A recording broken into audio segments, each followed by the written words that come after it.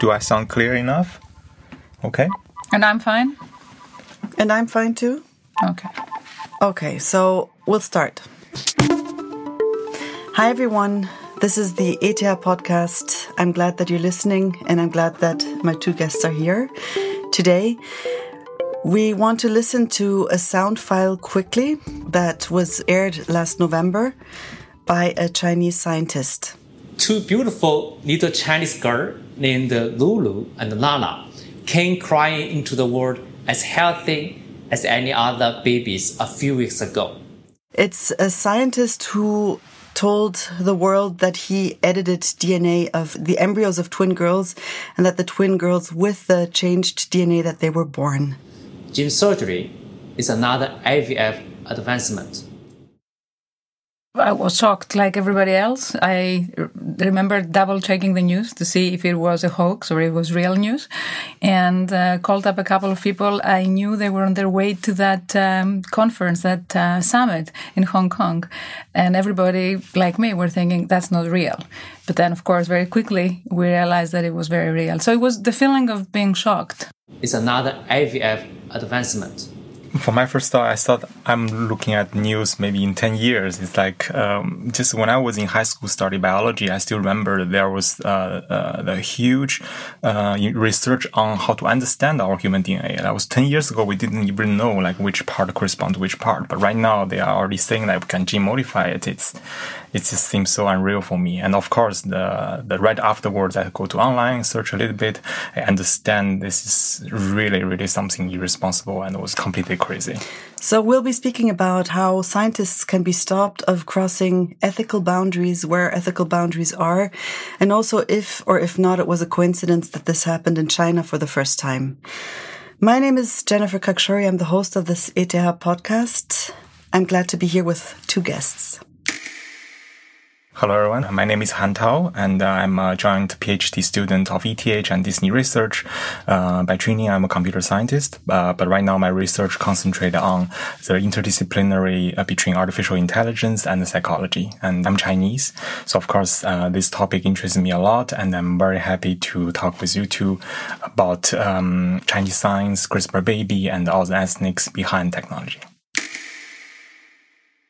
My name is Effie Vallena. I'm a professor of bioethics here at ETH, and my work is focused on ethical implications of emerging technologies. I've done a lot of work on the ethics of genomics, how we apply them in the clinic, in research, and of course the further use of genetic knowledge to applications like CRISPR are part of my research interests. In other areas, of course, I look at other types of technologies like data analytics and artificial intelligence, but it's interesting that these worlds are converging. And so the ethics of these emerging technologies are cross-cutting. So I'm very glad to be here talking about this.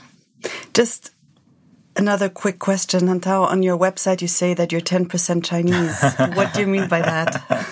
I think I see myself. So I left China when I was 22 years old. And how old are you now? Right now I'm 31. So during the past 10 years, I've been traveling different countries in North America, in Asia, then in Europe, of course, where I spend most of my time. I really see myself as a global citizen. I do not want to use a very monotone definition to define myself. So meanwhile, I see myself as an explorer. I see myself as what I see is like a combination of engineer and a little bit of artist. I really like the interdisciplinary research. I like the combination of things. That's why I say I'm not just purely one thing. I'm a combination of a lot of things. And Effie, can you say in numbers how much of you is Swiss? Oh, right. So, well, I just celebrated being in Switzerland for 19 years. Okay. So I think that cuts close to a big chunk of my life being here. So I feel, again, like you, a global citizen. I grew up in Greece. I lived many years in the US, in England, then in Switzerland. So I feel a bit of everything. And it's interesting, actually, having different cultural stamps in you as we grow up in different places, get educated in different places, work in different places, that we absorb these different cultures. And when we think of those matters, those differences come to play in an interesting way. So yes, we are global citizens. Yeah. So we spoke about what your first thoughts were when the news broke about the DNA that was changed, edited by the girls.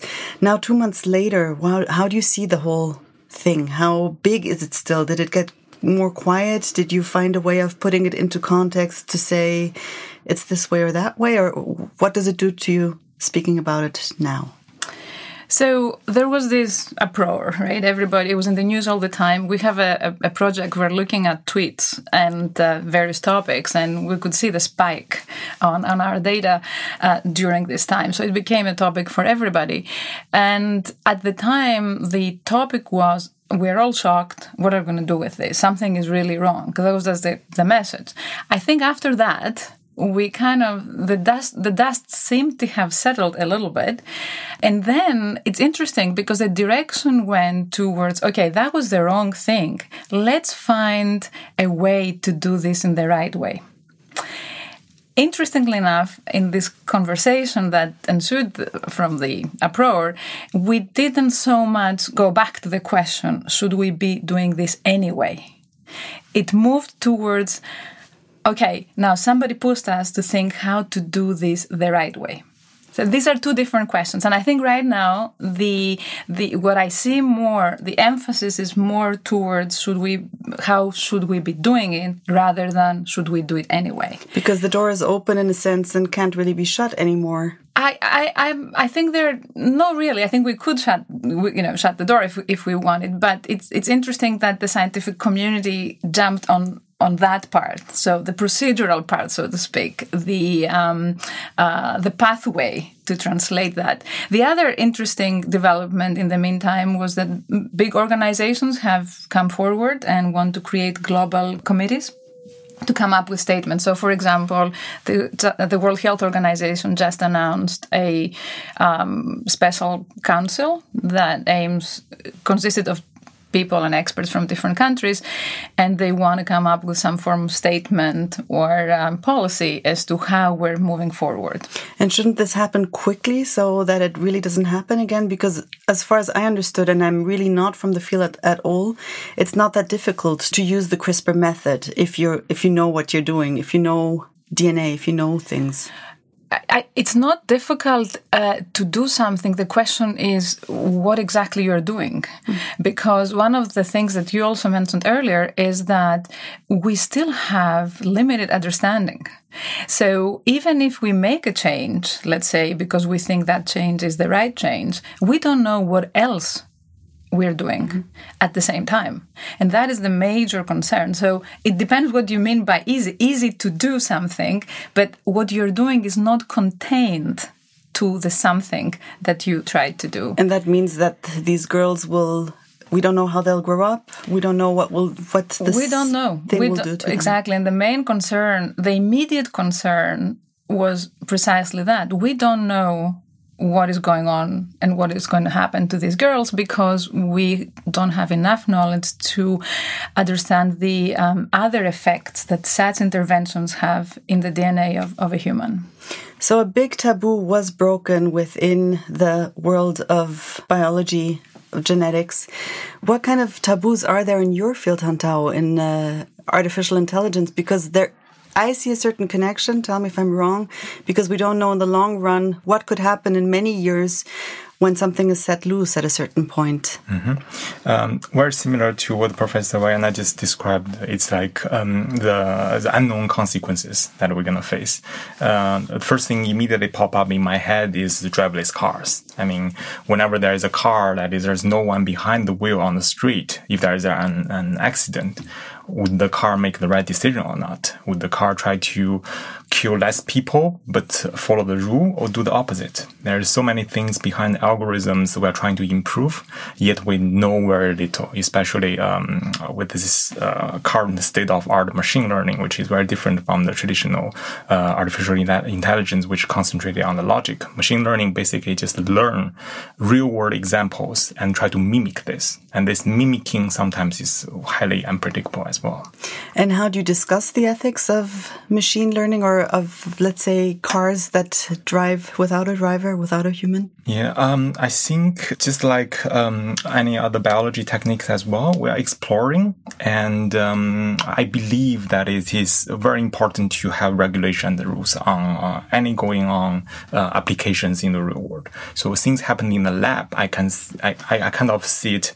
We can be a little bit bold and be a little bit brave if we can have everything under control in a lab environment, which there is little connection with a real society. But meanwhile, this boundary, this line between research and laboratory and the real world become very, very blurred right now, especially what we see with Facebook and Google research. I mean, right now, the research and development apartment is basically immediately linked to the business applications. That means any scientist's achievement can be seen by real people almost maybe sometimes days after they have been just invented. So that's a big danger, the transparency of people who can look into labs. And I also want to speak about pressure, actually about the CRISPR Babian pressure.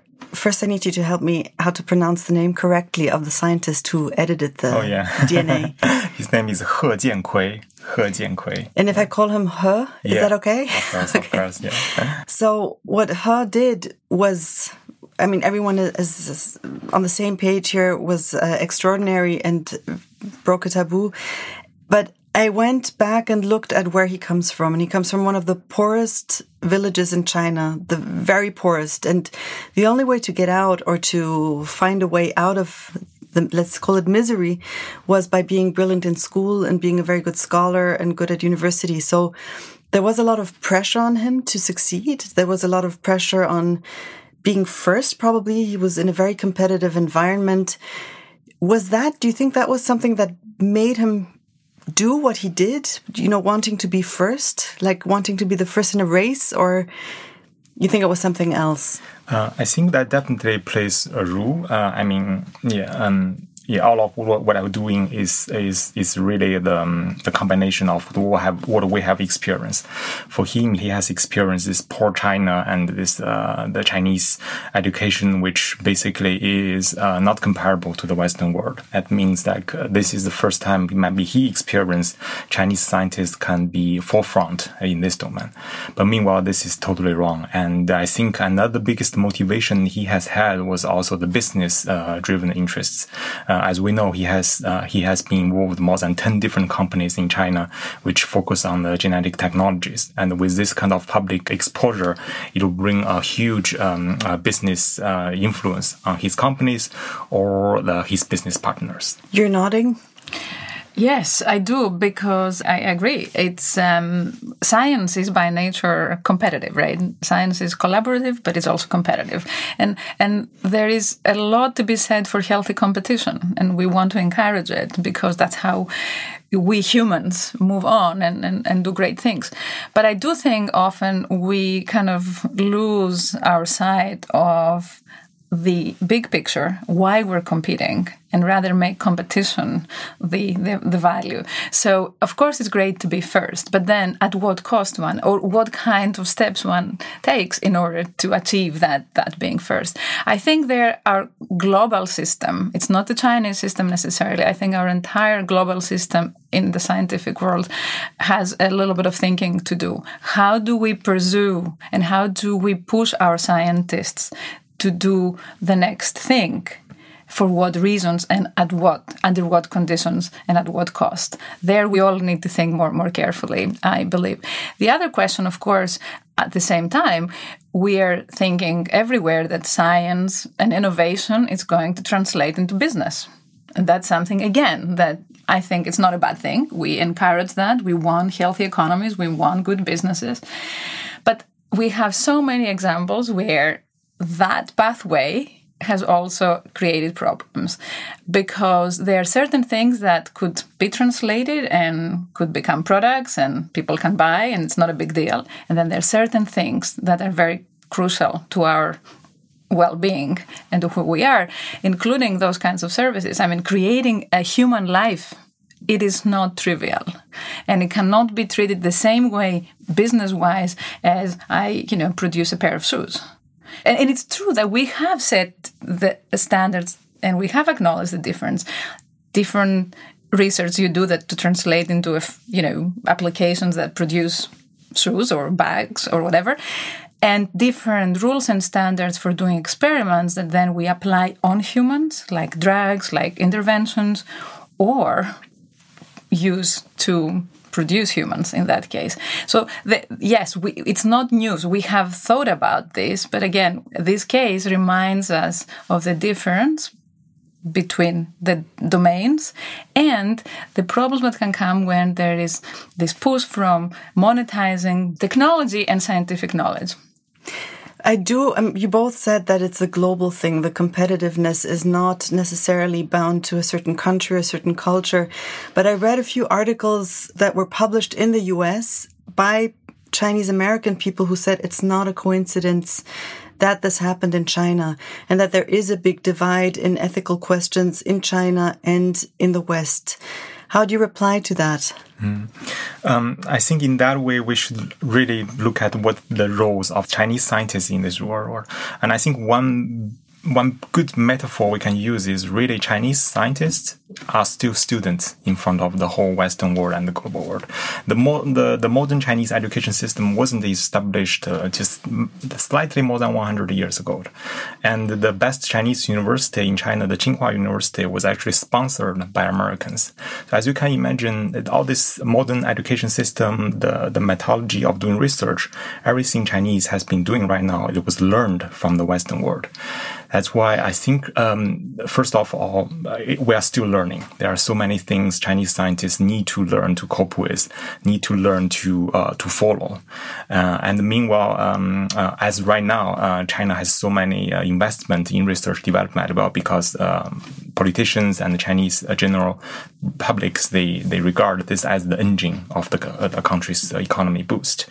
So with so much investment into that, sometimes maybe the learning and the regulations can be a little bit behind. Despite I think that for this specific case, this CRISPR baby, actually the regulation was established already more than 18 years in China. So what He did was completely against the law, and some rumors said he will face criminal charges even. So at the same time, I see it was more like a general education awareness. So the Chinese students and to extend to the whole world, all the researchers, we should know and understand the power that we are having right now. It is sometimes very dangerous, and we need to learn how to deal with that. Effie, I know that you were in touch with some Chinese ethicists. How did that change your view on the whole topic of ethics and of East and West? Well, the Chinese bioethicists on the topic of CRISPR, they have condemned it the same way that you just explained, and the same very similar way that many of us in the West reacted. And they've published a paper also that they explicitly and clearly put out their views. So they feel there was regulation that was not adhered to, there was ethical standards that they've been in place. I think also the Chinese bioethicists complained a little bit about stereotyping. Because it's in China, it ought to be unethical. And I think there we again have to be a little careful. Subscribing to stereotyping is not fruitful. It's not going to get us very far. It's not ethical either. It's not right. First of all, we in the West, and I speak as a very Western educated and culturally embedded person here, until very recently, we have had done a lot of unethical things in research. So we are not innocent, right? And that's not 100 years ago. That's up to maybe 20 or 15 years ago. Strict regulation kicked in, a lot of education kicked in to bring everybody up to speed as to what are ethical standards. So we lived with this for a long time. And therefore, we have probably more efficient methods in implementing the guidelines or the regulation than others who, as you said, they're newer in this game. So we should be mindful of the fact that it takes time to learn how to deal with these regulations. The other thing we have to pay attention to, in his example, we know now that there were several US scientists involved with him. One is allegedly last author of the paper he submitted. Last author means he's the guarantor of the paper. He's the senior author on the paper, and he is the junior author because he's the coordinating author. He's the first. So that is puzzling to me, because that's our standards then. So how come we then we're so quick to say the Chinese will do it their own way? China has a different culture to the Western world, and in the global community, we aim to be pluralistic. So yes, we'll maybe have differences, but we'll have similarities, and we'll learn from them, they'll learn from us. So it's not that, one has it right, one has it wrong, and you can say that very quickly. So all of this in the public discourse that came out, it was very simplified, and I think it doesn't do us any good to think about our colleagues this way. And the last point here is science is a global endeavor. We don't do science here in Zurich and some other science in China and in isolation. We build on each other. And that's how we move on. So I think the scientific standard ought to be a global standard. And in many fields, we're moving into this direction. So I think I would have liked to see more of these issues into the discourse rather than the bad guys versus the good guys. But speaking about the future, what did we learn from this example? And what will this, what will it bring out, speaking about ethics and crossing ethical boundaries? I think just very like the education that I think Professor Vaiana is very familiar with. All the medicine school students, whenever they get the degree, the first thing they need to do is also to have a lot of related education about what you can do and what you cannot do. And I think this kind of education is a little bit missing in traditional engineer domains, including like bioinformatics and even computer science students. And I believe this is something that is irreplaceable. And just by learning the technology is not enough for you to understand the consequences behind them. And this is every researcher's and every professor's responsibility to tell the students what you can do and what you cannot. So I'm a little bit pessimistic about the regulations. In that way, it's just like the CRISPR technology. They are easily accessible and they are cheap.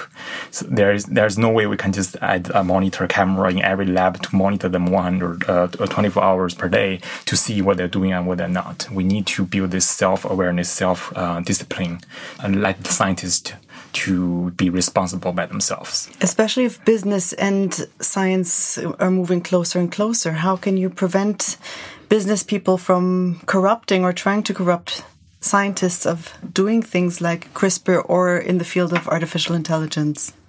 Well, exactly. I think those standards of ethics, like the ones we're talking about here, should not be confined to the research lab. I mean, whether it's the responsible thing to do something or not, should extend to any activity, and that includes the business activity.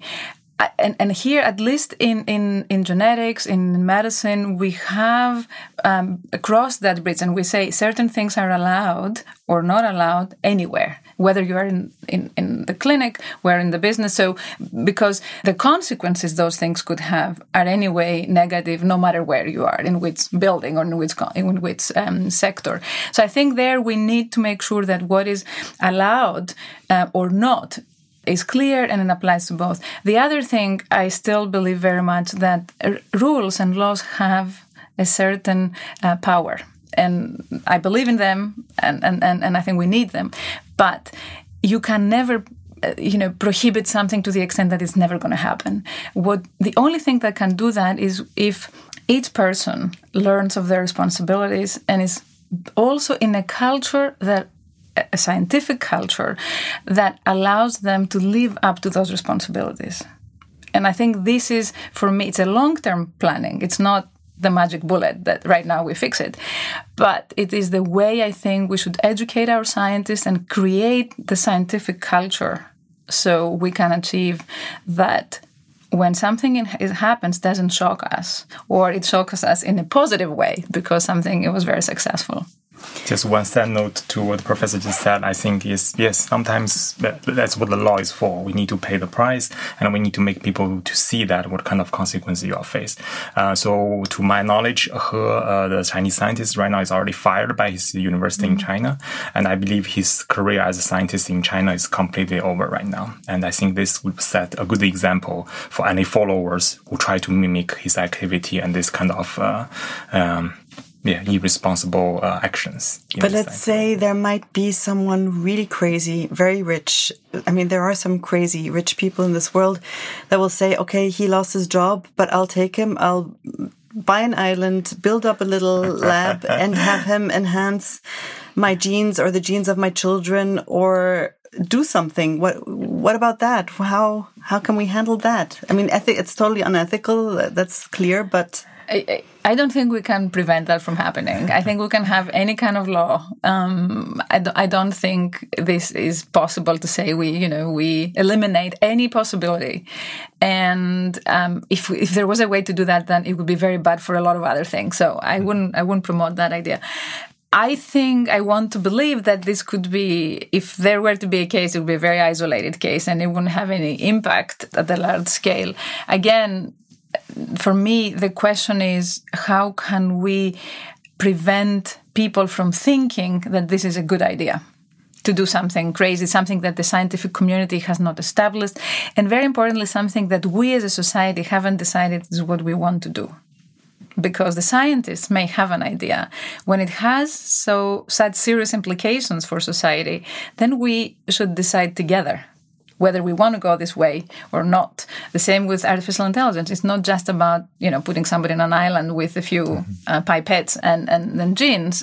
You could put somebody on an island with some fabulous technology and they could produce something even much worse than one or two people who maybe are sick or maybe have particular disorders. So the idea is, again, not to live with the fear of the island that's producing something crazy, but to see how all of us are able to develop standards and live up to these standards. Here, again, we have some way to go. I think this virtual island that you just described is very similar to anything we have access to the real world that is both beneficial and dangerous. For example, a knife.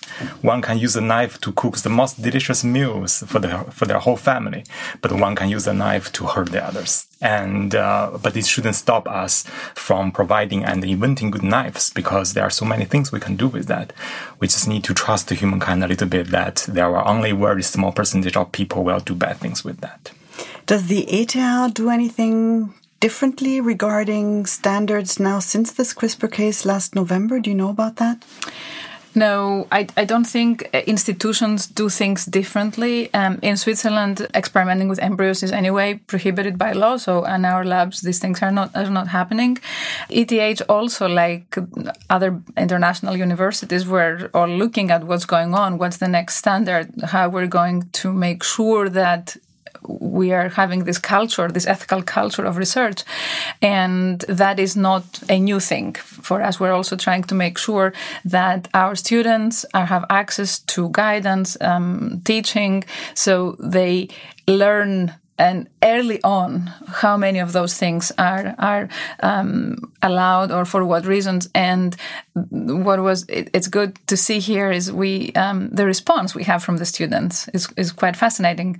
Students want to talk about those things. They want to learn what's going on. What are the arguments? Why should they think what they're thinking? Why is it bad to do gene editing? So there's still discussions on that topic between students and the professors? We do have those discussions. I mean, I'm a little biased because my group works on this area. So people come to us and we have these exchanges, conversations. But I think in other departments as well, and those in the lab who are actually on the technology are part of the conversation very much so.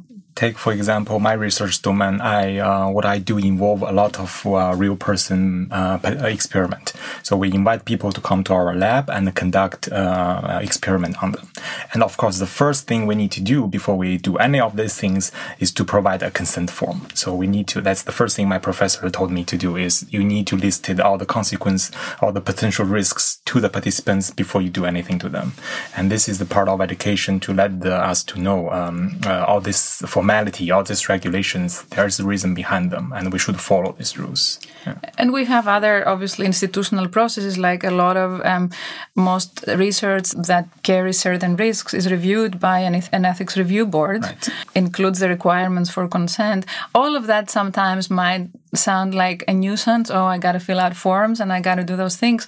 But what's behind that is that you need a few other people to look at what you're doing. Maybe there's something that you did not intentionally want to go wrong or to oversee, but you have those standards checked. And these processes we've had for some time, they are stricter when it comes to biomedical research or clinical research that has to do with humans. But there are processes that, again, had the purpose of preventing some of the wrongs. Mm-hmm. But again, the reason we put them in place is because we have a bad history. There was lots of these things that happened without people knowing that been experimented upon, with a lot of risk taken. And so over time, we learned that we should avoid that and put processes in place that prevent it from happening. So I'm an extremely passionate person about literature. I read a lot. I love to read. I love stories. I love seeing where it takes people to, where a story takes people to. And following this CRISPR story reminded me of literature, just that unfortunately it's real. It's a real thriller. But I wonder also what will happen with the next bit of the story, what we will think in 10 years or maybe in 30 years. Is there a possibility that in 30 years we will look back and say this is much ado about nothing? And people will be gene editing right and left, or is that impossible? Well, predicting the future is certainly not my skill, but I think we hope to be able to look back and say, no matter what's happening when we're in the 30 years moment, to look back and say we did it the right way. I think putting people at risk that you don't know what risk that is something I don't think we should be proud of, even if things work out. And the reason is because we don't need us to get into a habit of putting human beings at risks of that kind. I think this is about creating the right scientific culture, and the right scientific culture has to respect humans. That's the kind of culture. We want science to do things for us humans, so we have a better life. We are healthy. We feel good. We flourish. Essential to this culture is that we're respected for being human. So anything that's in the future, even if we're all looking much better and be stronger and smarter, it has to be done in a respectful way for humans. And I think that's what I want, hopefully, to see. Mm-hmm. And meanwhile, I'm still very eager to see what this will lead us to. And I see it's the very similar thing, but of course, in ethical level different, is the GMO, the gene-modified crops. I mean, also 20 years ago, people see it as the most devil thing ever. But meanwhile, it helps the developing countries, including my country, China, to be able to feed so many poor populations with very little agricultural resources. I'm still very optimistic about what technologies can lead us to. Thank you very much for being here, Effi Vallena and Hantao Zhao.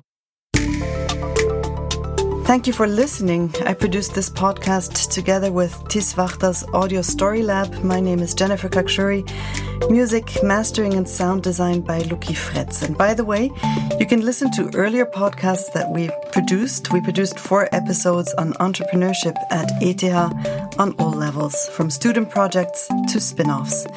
Don't miss the next episode and subscribe to our podcast so that you get our podcast on your device wherever you are and wherever you go.